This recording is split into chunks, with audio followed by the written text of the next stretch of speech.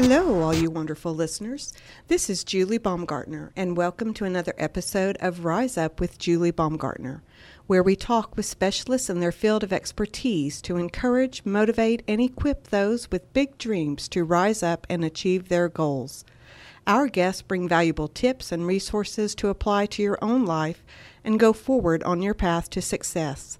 Our guests have a following either because of their expertise, have given back and invested in their communities, or have engaged in relationship building, contributing to their success. Today on Rise Up, we have a young businesswoman who not only survived the pandemic, but has thrived.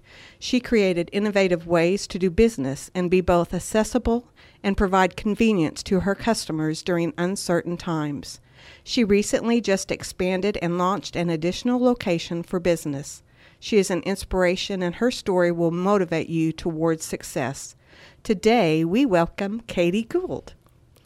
Thank you for being here, Katie. Thank you so much for having me. So, Katie, you were born and raised in California. You met your husband while he was serving in the Navy there. Then after that, you both moved to Australia in Sydney, and that was where your dream first began. Tell us how that all started. Well, I had worked at a coffee shop when I lived in Lake Tahoe in California, but it just wasn't quite the same. So my first real exposure to freshly roasted coffee and the craft of coffee was while we were living in Sydney. My husband was attending Hillsong International Leadership College for music ministry, and during our time there, I worked as a barista for a coffee roasting company. So they started training me from the basics, the farms where the coffee is grown, the roasting process, and what sets it apart. They call it third wave coffee.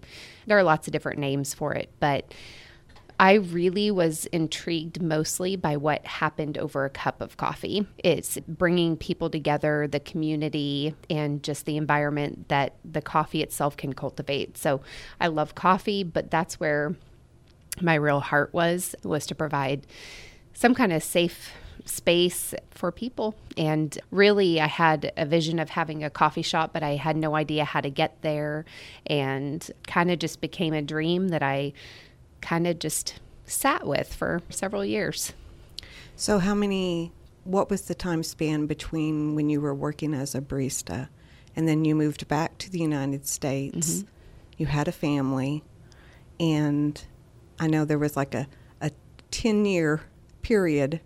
Just under 10 years. I'm very practical. So we just, we were both going to school. We started a family, had 4 children, and kind of just sat with that dream, kind of on the back burner, but knowing that I still had the passion for it, just didn't know how to execute at that time. So it kind of took my husband saying, hey, you remember you wanted to do this, let's talk about this again. So that's pretty much how it started. We had settled here in Fort Smith, saw really a need for fresh roasted coffee, a little more coffee culture here. So we started hobby roasting for ourselves. That just means we literally started on a little popcorn popper, from the 80s, roasting coffee in our kitchen, and then upgraded to larger roasters so that we could actually start giving them as gifts to friends and family. And then there was an interest. We saw, hey, this is something interesting. People don't know what coffee roasting is. We have an opportunity to educate them. And so that's kind of how it started. Why do you think he chose the timing he did to kind of refresh that dream within you? Probably because we knew we were probably finished having children after 4. It's a litter. And I think, he's had the heart of entrepreneurship also. And so I think that he saw it as an opportunity also in a practical sense to get out of what he was doing. Also, he was working nights at Gerber, and that's not ideal for a family of 6. And so it really just caused us to think, okay, do we want to make something, for ourselves. So we want to work for ourselves. So maybe we should start seeing if the timing's right. We wanted to take the proper steps also. So it wasn't like a conversation where we decided we're going to open a coffee shop. It was like, let's take some baby steps to get there. So at least we're moving in that direction. So you started out, it had the name Hawk and Horse Yes. Coffee. Tell me how that originated. So we played around with different names that meant they were all significant to us in some way. But that one really stuck because it was, we liked the idea of something strong and free and, wild and just kind of adventurous is the best way I can describe it. But it was kind of, that name was solidified for us. There's a Shakespearean sonnet that talks about a love that's greater than earthly pleasures. And it says, of more delight than hawks and horses be. And it's talking about God's love for us and that it's greater than earthly possessions and whatnot. So that solidified it for us. That's and beautiful. Yeah. And so, yeah, it stuck with us. And we still have the logo, which we may get there. We went through a name change, but we kept the logo. So, yeah. Did you all design the logo or did you pay for someone to do it? Starting out, that can be a challenge. Yes. So we worked with actually my husband's cousin, Crystal Lum. Her husband, Aaron, he just did graphic design on the side pretty much. It's kind of a side hustle. And so we worked with him. We just collaborated to come up with just a very simple, clear logo that's stuck with us the whole time, even through the name change. So this was in 2014. And then in the period of about 2 years in 2016, you went from just roasting in your kitchen and selling to those who were interested to actually considering and renovating property to open your first brick and mortar. Yeah. So tell me how those plans originated. So when we got a larger coffee roaster that we were able to produce more coffee, I started going every Saturday morning to the farmer's market downtown and also set up a shelf at Brick City to sell our beans and really kind of get the word out about us, start branding ourselves. That part was really important, I believe, because it allowed me to make that personal connection with everybody while we're still really small, grassroots. And we knew we had to be patient because, we didn't want to rush into anything. So we needed to wait for financing to line up and the right location. We talked to, we were approached by a couple different investors early on that kind of, even though we didn't end up, doing business, being partners with them, it kind of helped propel the process because it let us see like, wow, people are in, like, we have something. It's worth investing in. It's yes. And it was like, okay, I think the timing is probably right. We have something, we have a vision for what this could be.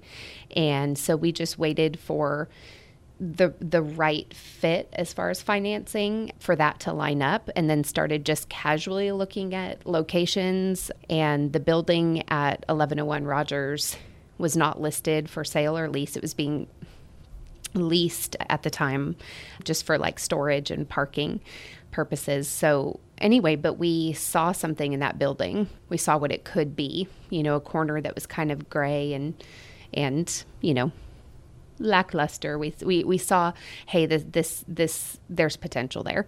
So we knew kind of the right person to ask, and it was an immediate like, yeah, let's do it.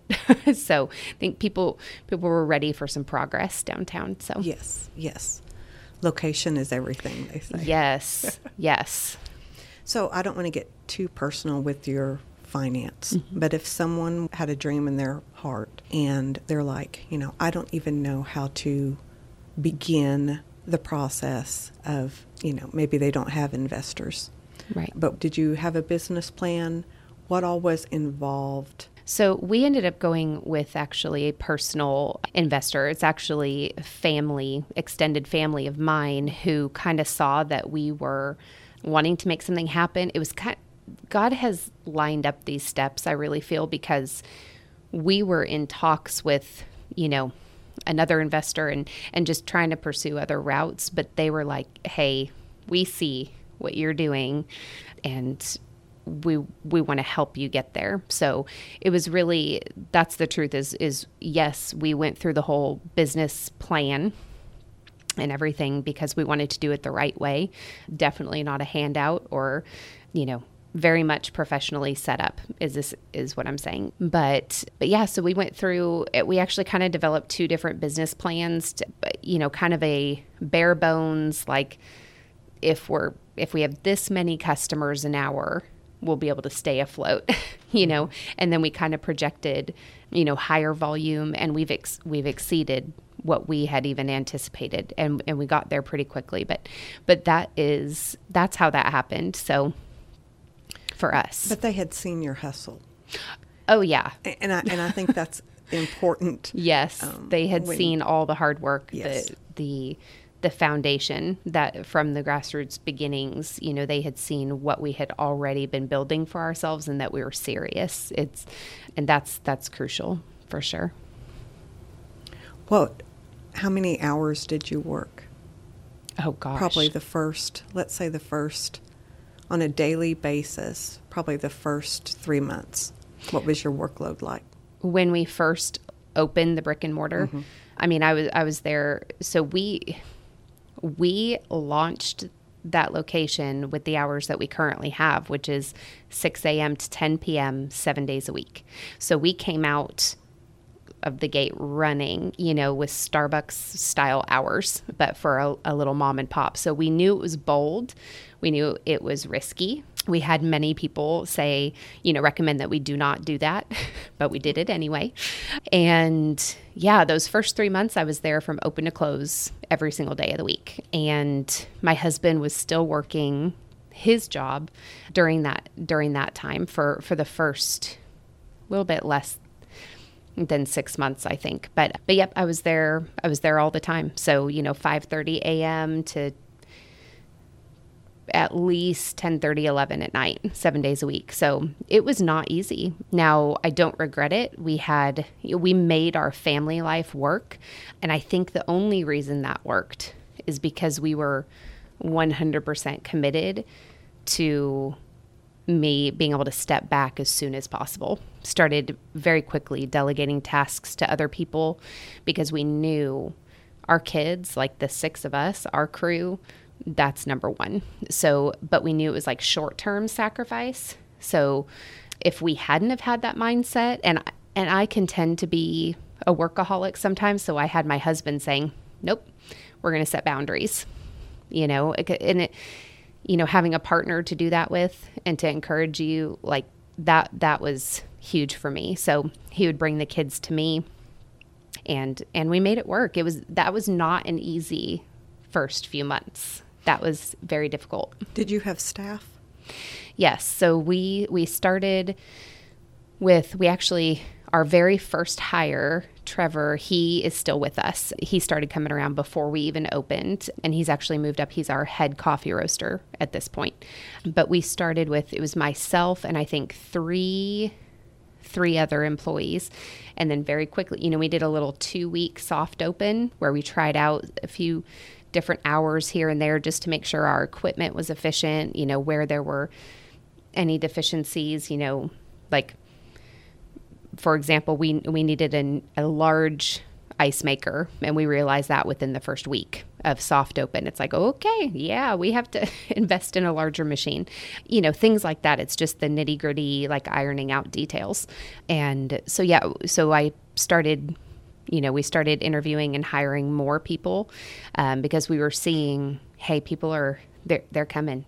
They're coming to see us. They want the product that we have. They want the environment that we've created, and we were very blessed. So as we were growing and seeing that volume increase, we started adding additional employees. At this point, we have 17. But it was slow. Did you train everyone? Oh, yes. You Yeah. personally train everyone. Yes. And so at this point, I still do like the initial crash course training with all the new hires. I do an orientation with them and just kind of an introduction to our business and what to expect and just kind of an overview. I walk them through the shop and introduce them to our process of making food, preparing coffee. And so I still like to do that initial training with people, but then I pass it on to our supervisors who then take over. But at that time, yes, I trained all of them. Has the business side of it aligned with your passion, or would you prefer it just be more of how it started, relationships? Just tell us a little bit about that. Tell us the pros and the cons. So I've learned a lot about myself in the last 3.5 years since we opened. So it has fulfilled my expectations and my dream of bringing people together. I see that happen. I've seen first dates there. I've seen business meetings, Bible studies, study sessions. It's absolutely 100% met those expectations. We've had proposals there, weddings. We had someone get married there. And what it's turned into for me is I get to observe, and I'm not maybe quite as hands-on with the customers anymore. I am still there. People still know me if they're a regular.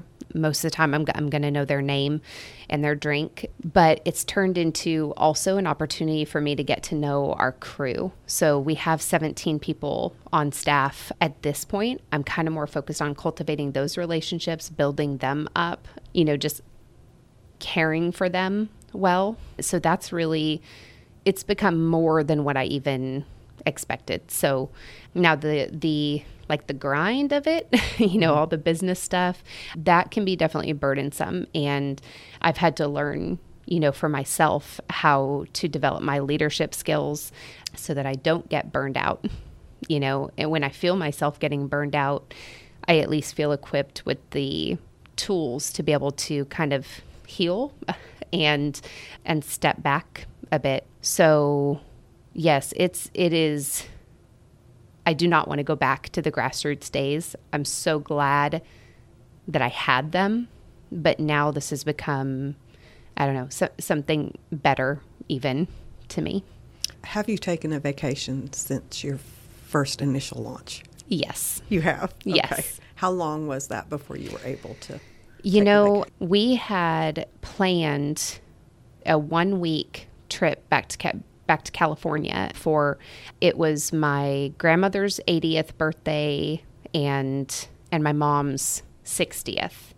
And my mom is mentally and physically disabled. She's in a home in California. And so it was really important to keep those connections. And so actually we went for 1 week, less than 4 months after we opened. Amazing. Yeah.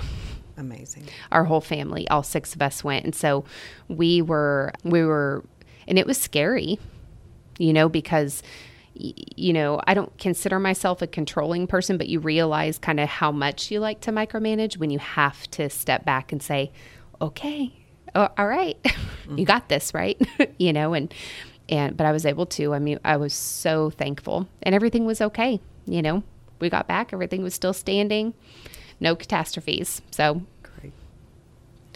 You also had a name change. You Yes. went from Hawk and Horse to Fort Smith Coffee Company. Yes.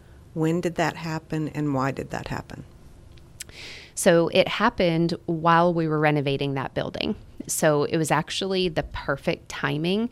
And this is what I mean by I feel like God's kind of been part of each step of this, even in stuff that appears to be a challenge. It's been anyway. So when we chose our name, I told you how that came about. Well, after we chose it, and this is the first time I've talked about this part publicly, but this is the truth of it.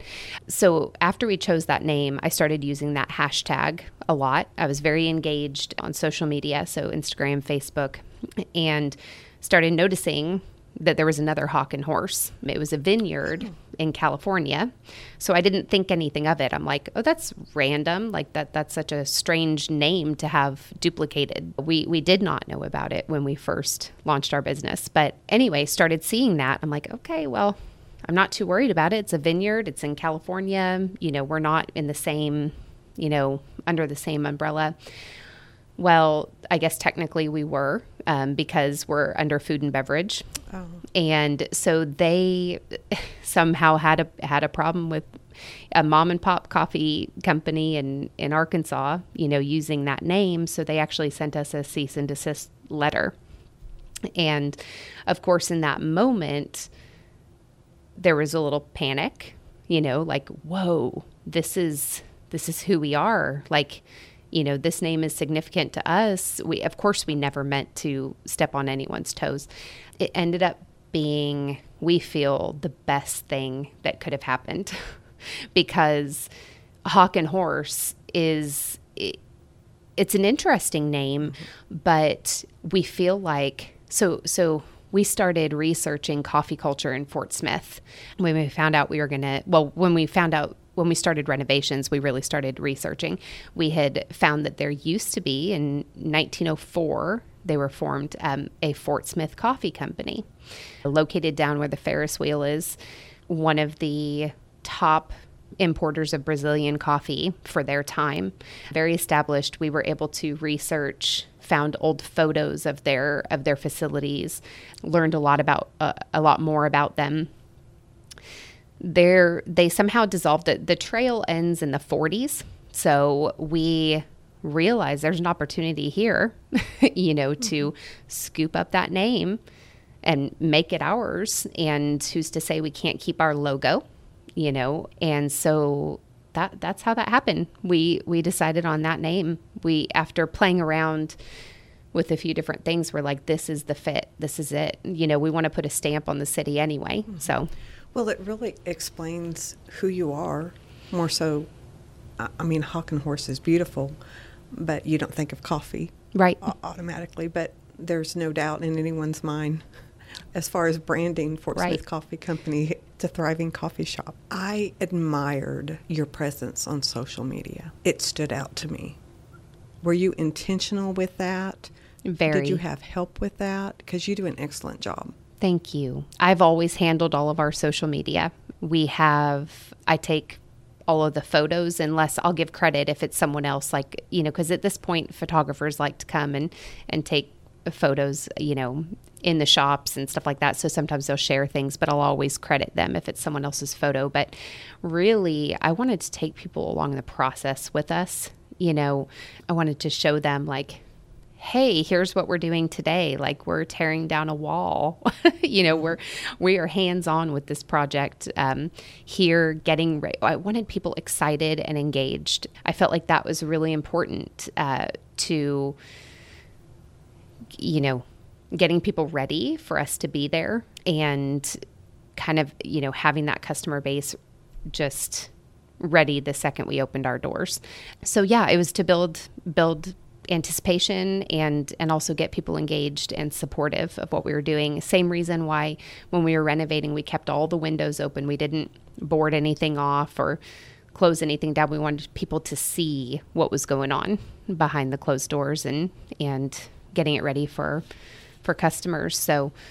So yeah, it was definitely intentional, and it was a really great platform for us. So in 2014, you started roasting coffee in your kitchen. In 2016, you began renovating and preparing for your first brick and mortar location. And then you quickly were in a few other shops in town. And then 2019, you were considering and planning your second brick and mortar location. Yes. 2020, COVID-19 pandemic, you successfully opened another location, and it's gorgeous. Tell us, I want to hear this story. How did that happen? So we had a little off-site baking location where we also served coffee, but we were trying to do all of our baking out of a space inside the shops at Brick City.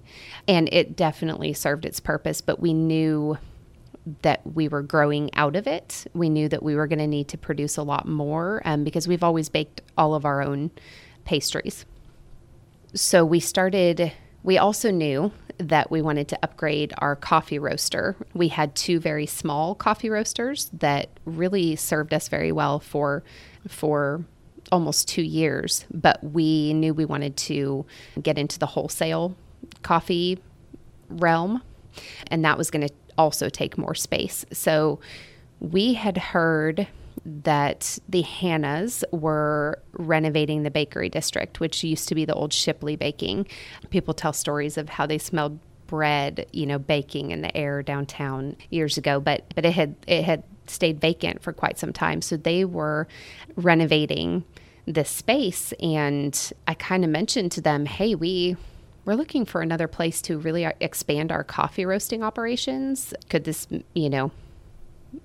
be a good fit? And they were like, yeah, let's keep talking. So that's it. Really, it started with just like a simple text conversation. And then we actually sat down with them, toured the facility, kind of scoped out this whole, it's just a beautiful, cool, quirky location, the whole thing, and kind of decided we wanted easy access to our space. Started looking at bigger picture, like, okay, this has potential to be much more than just a coffee roasting facility. We're like, okay, we can serve customers here. So it was really kind of a step process. We thought we need a bigger space for baking.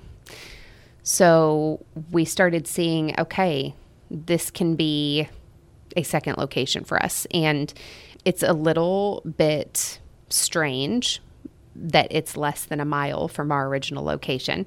And we understand that. People are like, does that make sense? I'm like, well, it does for us. Mm-hmm. This is, it absolutely makes sense. So we have the space to expand our coffee roasting. We have so much more space for baking, because that's kind of been it's been a side note for us, just something to support our business. But really, we and our crew has a heart for like fresh baked goods. So we had several meetings with the Hannahs, amazing people to work with, felt immediate peace about, kind of partnering with them in this. They're so fair as far as rent. So I'm just saying that's part of what makes it so worth it to us. And it just made sense. Then we started designing the space. It was a collaborative effort. They did a lot of the front end stuff. Or I should say the foundational stuff, because clearly, it needed new HVAC and plumbing and electric and all that stuff. So they also installed our planters for us, and then essentially we came in and finished the space out. So, which actually it got handed over to us to finish it out like around the 1st of March. This year? Yes. Oh, wow. So that's the timeline is they had finished all the foundational stuff, and then it was up to us, and we were going to open, in April. That was kind of the initial goal. And so clearly that it kind of was tabled, and so fortunately they were so understanding, and as well as our 1101 Rogers Avenue building, our landlord there, like everyone is so supportive in this community. I love it, because they're like, hey, anything you need, you doing okay? Like, we can, put rent off a couple months if we need to, or, so those are the kind of things that were being brought to us. So it just made us feel very safe in a very scary time, when COVID first hit and businesses were getting, shut down. So it gave us permission to take a pause. So we did for a couple months, just to get our footing, figure out, funding. Fortunately, we have a lot of great opportunities for, loans and grants and stuff through this time that we were able to take advantage of. And, we really, when we first heard that restaurants had to be shut down, we're like, what are we going to do? Okay, we've got to innovate and adapt immediately. This isn't, we're not going to wait. We can't pause. We've got to keep going. Mm-hmm. So we... now, this is your first location. First location, I'm sorry. And I want to tell our listeners, it's a very cool, trendy, it's an excellent location. Just visually sets the atmosphere. But I know, because I've been there, and unless others have as well, there might be a few parking challenges. Yes, that's our biggest challenge. So when I first, and I saw it on social media, mm-hmm. you were going to open a drive-through mm-hmm. to still be able to meet the needs of your customers. And I'm thinking, okay, I don't know how they're going to do that, but more power to them. You made it happen. I think you proved something to other businesses, that if you have a product that is quality and has a good reputation, that certain challenges do not matter as much as you think they do. Because if you make yourself accessible and available to your customers, the rewards are that they will still continue to be your customers. So we immediately started brainstorming, trying to think, what can we do here? Man, I wish we had a drive-through. It was never part of our vision, obviously, to have a drive-through in that location. We thought, well, we could do curbside, and that's worked well for a lot of businesses. But we want to make this as accessible as possible. If we're going to be closed for dine-in, we can take up the parking lot. I believe it was Gabe, my husband, who first said, what if we try to do a drive-through? And I don't remember clearly, but I wouldn't be surprised if my reaction at first was like, how? Like, you're crazy. But it was a decision that we knew we had to be quick about and as resourceful as possible. So we decided, this was like in one day, we decided, okay, we're going to do a drive-through. We're going to do it.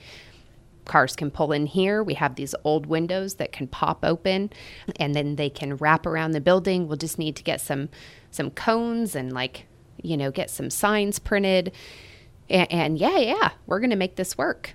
So we borrowed cones and barrels from our kids' school, and the head of school came and actually helped us drop them off. And we just kind of pooled our resources that we knew of to kind of help in that process. And overnight we had it ready to go by 6 a.m. the next morning. You adapted. So we adapted. Did you have any period of time where you were closed for business? No. Wow. So we just kept on going. Now our sales did drop for 2 or 3 weeks significantly. I think maybe because there was a lot of fear, people weren't going out. But no, we just kept right on going, because that's what we've always tried to do, is be as available for our customers as possible. It's why we're open 363 days a year, and why we did not close during that time. How did you and your husband deal with the drop in sales? We communicated with our staff as a whole, said, hey guys, we are being hit hard, just like everybody right now. Does anyone want to volunteer to stay home for a while? Hopefully you can draw unemployment. I said we because they know that we love them, we didn't want to have to lay people off, but we did. We had 4 people who chose to stay home. They were only out for 3 weeks, I think, before we brought them back. So it was a very short time period, but we tried to be as gentle as we could with our staff, and we knew, okay, things are going to be tight. We started kind of planning for it to remain that way, just out of practicality. We wanted to make sure that we were prepared for sales to stay low. But as soon as people saw that we had the drive-through, we worked out some of the kinks. We got a better overpass thanks to a group of our guy friends who built us a little, I don't even know, awning covering for the ordering window. So I think once some of those details got ironed out, and then I launched a free delivery Friday where I started personally delivering, half-gallon jugs of lattes, baked goods to people's doorsteps around town. People really got on board. And I think there was a big movement to support local. Also, people were like, okay, the big guys are going to be just fine. Starbucks, they'll be fine. Walmart, they'll be fine. But hey, we've got to support the mom and pops. And they did. They came out. And yeah, very quickly we got everyone back. And then with the addition of this location, we've added 5 new staff members. So yes, there was a little period of time where the sales dropped and we adapted, but then it's gone right back up. Was there ever a time when really the severity of it first hit? Was there ever a time mentally or emotionally you thought, what are we going to do? Yeah, absolutely. It was really that day when we found out that we were going to have to close for dine-in service. And again, that was my vision, was a place to bring people together. And so that was a devastating blow. And, we went through all the worst case scenarios, like, okay, we're going to, you and I can run this place and we'll keep, a few core people and we can make it work. It'll be okay. We kind of had to keep talking ourselves up and just have a lot of trust that everything was going to be okay. But, and then when we had to talk to our employees about, does anyone volunteer to stay home and go on unemployment we weren't sure how long that was going to last. I cried a lot during that time, just to be honest, because I really love our crew. And so that was not something that we took lightly whatsoever. So it was scary. So to bring people back, that was very rewarding. Oh yes. I mean, it was wonderful to start bringing them back one by one. So you never had the mentality, we're done. Oh no. You had the attitude of, we're going to take lemons and make lemonade. Yes. Mm-hmm. We've not once felt, that our business won't survive this or anything like that. We've always stayed positive. I mean, pretty much. You have the momentary questions, in your mind, but no, there's not been a moment where we thought we might not make it. We knew we were going to survive and adapt. And I think maybe that's part of it, is the mentality was just like, no, we're going to press on. Like, it's good. We're just going to keep going. We'll be okay. And I think the staff saw that too. So they were like, okay, yeah, everything's going to be okay. It's important when you see, from the top down, it trickles down. What lessons have you learned managing people? I'll tell you the biggest one that I've been learning lately is that you can't avoid the hard conversations. I want to, because I love people and I want to be careful with their hearts, but I do tend to avoid the hard talks. So I've learned that I have to be more clear about expectations all around.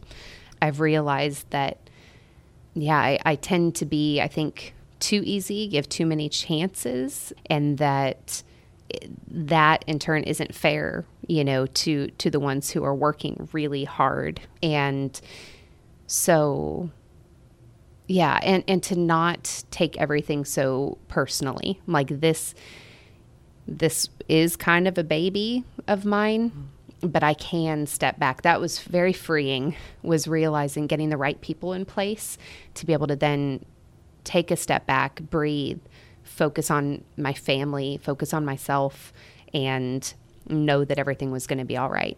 And so, I mean, I'm still learning all the time. I see all my imperfections as a leader and want to develop those because I want to be the best I can for my team, for myself. And so I'm always growing those aspects.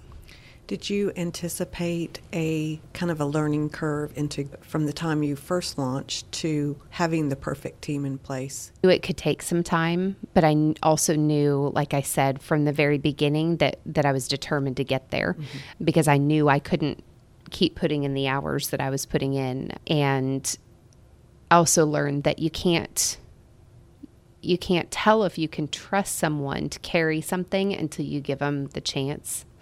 And so, Yes. So really stepping back and delegating was very difficult. That was very difficult, but so rewarding and freeing. I'm still learning to do that because I had to do it all over again with the launch of this second location. I was there from open to close. And so, yeah, for a short period of time, shorter this time, before I could start passing it on to new people. So, it's always a risk when you trust people, and it's a vulnerable situation to step back a bit, but it's always been good in this case. So you went from being innovative at your first location to continue business to also completing renovation and opening a second location. Yes. Compare the two and how the openings are different. Goodness. Okay. So I learned a lot from opening the first location. I learned that no matter what plans I have in place, they're going to change the second we open the doors. So we have to be fluid and adaptable and let our systems, processes, procedures evolve with the opening. Like I said, we paused for a couple months and did not do anything at the bakery. And then we realized, okay, this isn't going away anytime soon. We have this lease signed. We still need the facility. We still need the space to expand our coffee roasting operation, to expand baking. So we knew we're going to have to take some steps forward soon. And there really wasn't any pressure, like I said, from our landlords or anything, but we realized, okay, it's time. Let's pick it back up again. We knew the kids would be out for summer break soon because we were also having to homeschool, four kids at different ages and learning styles during ages, this time. I didn't ask you that. What's that? Tell us their ages. Oh, yeah. So our oldest Jack, he's going to be 13 in November. Benjamin and Rebecca just turned 10 in July. They're twins. And then our little bit, Annabelle, she'll be 7 in September. So I mean, it's been a wild, challenging time, but we knew that their summer break was coming up, and so we thought, okay, let's just do it. We'll be done with their schooling, so that because we co-parent really well, and we kind of take turns as far as, like, I knew that I would need Gabe to do a lot more of like the manual, hands-on labor at the bakery to finish off, but I was the one kind of more hands-on with getting the drive-through launched and working out those kinks. So he was schooling the kids more while I was getting that off the ground and operational. But we knew those roles would reverse. I'd be home more, and he would be doing a lot of the finishing touches of the bakery. So we just decided to pick it back up again and move forward. And we do a lot of the stuff ourselves. So I did a lot of the tiling along with Lena, who's just an instrumental player. She's the supervisor at the bakery location. We tiled the front of the bar ourselves, and she actually ended up doing more of it. So we wore a lot of different hats. And so this is like our crew. Like, she's a supervisor and barista, but you're tiling. She learned a new skill. Mm-hmm. So it was really a collaborative effort. Gabe and Trevor, the one I mentioned earlier, built our countertops, and my sister-in-law helped us pick out all our plants for the planters. We made a lot of risky decisions, like my fun floral wallpaper, and we knew, so we have this massive mural on one of the walls in the bakery, and it's actually a like panoramic view of Fort Smith skyline, where the old Fort Smith Coffee Co. was, where the original was. So we all worked alongside each other. I wish I knew how long it took, but I want to say maybe it took us six weeks or so to finish our part and actually soft open and then get to grand opening. I wish I came prepared with dates, but I can't remember. But I think it was about 6 weeks. And, it's the feelings are the same, like the excitement and everything. This one was paired with a little more like cautious optimism, because of the the state of the world right now. I mean, we knew it wouldn't be quite as climactic, I guess, because we knew we had restrictions on how many people we can have inside our facility. But we also were really excited. Like, the timing ended up working out perfectly because people were ready to come out and sit down for a cup of coffee again. And at our original location, we had to kind of make a promise to the city that when we opened for dine-in seating at that location again, that we would take down the drive-through, because it was it was a very temporary solution, but we're still utilizing it because we're not open for dine-in. Well, that gave us an opportunity to then direct our customer base who were ready to come and sit down to the new location. Because it's larger. We can spread out the tables and chairs. We also have a huge patio there. It's not ours. I say but the bakery district has a huge patio right outside our doors that people can utilize to sit, gather with friends and family. We can have events there now because it's safe. And yeah, people were ready to come out again and actually sit down for a cup of coffee. So it's just nice that during this time we can offer them two options. That's great. How do you manage your time now between the two locations? I kind of float between the two. So there was a time, again, for probably a few weeks where I was opening and closing, at the new location. I knew to expect that. But very quickly we got people hired so that wouldn't be the case anymore. Myself and Lena were we were worn out. She put in a lot of hours too.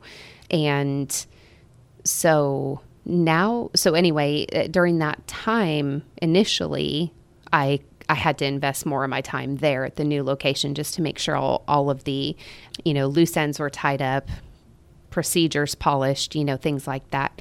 And I also wanted the FaceTime with the customers again. And I think it's important, I enjoyed talking with them again and inviting them into our new space. So now I float between the two locations. I actually don't have a set schedule. I just kind of am there, working on things as I need to. And I mean, Gabe and I both just kind of float between the two locations, whatever needs to be done. He does all of the maintenance, so electrical, mechanical work. He had training for that in the Navy, so he handles a lot of that, and I handle a lot of the personnel issues. So, scheduling and ordering, everything. I was going to ask you how you divide the responsibilities, what role you have and what role your husband has, and did you set out from the beginning to clearly define those roles, or how did you work through that? So it was trial and error, and it was not always pretty, but we really tried to figure out what our strengths were. And when we first opened the original location, he was still in his full-time job. But when we realized that this was going to be a means to support our whole family, he was able to step out of that. And that was scary, but he did. And I've always somehow been more in the limelight, I guess, because I'm more comfortable, in situations like this and talking with customers and dealing with staff issues. That's definitely my strength. And his strength is he's kind of like the strong, silent type behind the scenes, making sure that everything is working. So he keeps all of our equipment working. We don't have to pay for someone to come and fix our espresso machines, things like that. So he takes care of all of that. He does a lot of the bigger projects. He built a beautiful mobile espresso cart for us out of walnut and little tile on top. And so he executes like the larger projects as far as renovating our locations or building the coffee cart for us, things like that. And he does all the maintenance behind the scene, quality control. He works with Trevor to develop roast profiles and things like that. So I do more of the front end stuff. That's just how it's kind of sifted out that way. It was definitely not clearly defined in the beginning, so it's taken a lot of hard work on our part to do that. Well, I think you have done an excellent job. I want to give you just a moment to speak to all the people that have a dream in their heart to start their own business. To all the business women out there, empower them to follow their dream. And just to all the small business owners who have not quite walked the walk that you have walked yet, what would you say to them? What advice would you give them? What counsel would you give them? How would you encourage them? I would definitely say don't give up on your dream, even if it takes a while. I think that people have visions and dreams for a reason, and maybe it's exactly what they're supposed to do. It just takes a lot of different steps, and maybe a very windy path to get there sometimes. It doesn't have to be perfect, and you're never going to be fully ready for it. And you're going to learn in action. No amount of reading, studying, preparation will actually equip you with everything you need to open. So you'll stumble gracefully through it. And so I would say, letting go of the need for perfection is a big one. And being honest, transparent in your brand building process, the more organic, the better. And just meaning people want to see the heart of what you're offering. I've tried to stay away from being too salesy, even in my social media posts and my approach to people. I don't try to convince people to stop drinking Folgers just because we have something different to offer them. People want to see your heart and genuine passion behind what you're presenting. To stay streamlined, and clear about what you're offering is very important. And just to stick with it and try to be positive. And it's especially in these times where there's so much uncertainty, the waiting and the patience and the transition time is excruciating for some people. And I'm not good in those seasons necessarily. I have ways to grow. But just to keep hope and get creative, which I know is hard for people to access the creative part of their brain if they're bogged down by the stress and the worry. So to somehow cultivate those moments for yourself of quiet reflection, self-care, because if you're a more whole person, you're going to be able to see your dreams realized and see that part that you're longing to give people. And then you'll see the sales, then you'll see the financial rewards. But yeah. What has been the largest sacrifice that you have given towards seeing your dream come to pass? I guess the largest sacrifice would have been those periods of time where I had to sacrifice time with my family, and the seasons where I have sacrificed my, self-care, things like that. And the thing is that they're only momentary. So, but those are going to be the biggest sacrifices. And, in a more practical sense, evenings and weekends, because I always have to be kind of on and available because we are open all the time. I have to be ready to answer that call, things like that. But our staff is very respectful of our family time, so they're not going to bother me for petty things. But I guess that would be it. Would be the time. But I work really hard to not make that last very long. What has been the biggest reward? The freedom to work for ourselves, to work alongside my husband, to include our kids in our business. To see, I'm going to get emotional. Sorry. Oh, it's okay. To see growth in our staff members, to see their personal growth, that's been very rewarding. So, yeah. Is there anything that you would have done differently? I know I said that you can't be fully prepared, but I wish I would have done a little more diving into leadership skills before I started this process, just because I think it would have equipped me a little bit better. Like right now I'm doing so much work, reading a lot and just trying to equip myself with a little bit more skill and knowledge in that area. So it would have been helpful. But like I said, it's going to be perfectly imperfect, but I would have done a little more. I like that. And I think we're going to end on the imperfectly perfect. Yeah. And that's okay. Yep. Thank Absolutely. you for being here.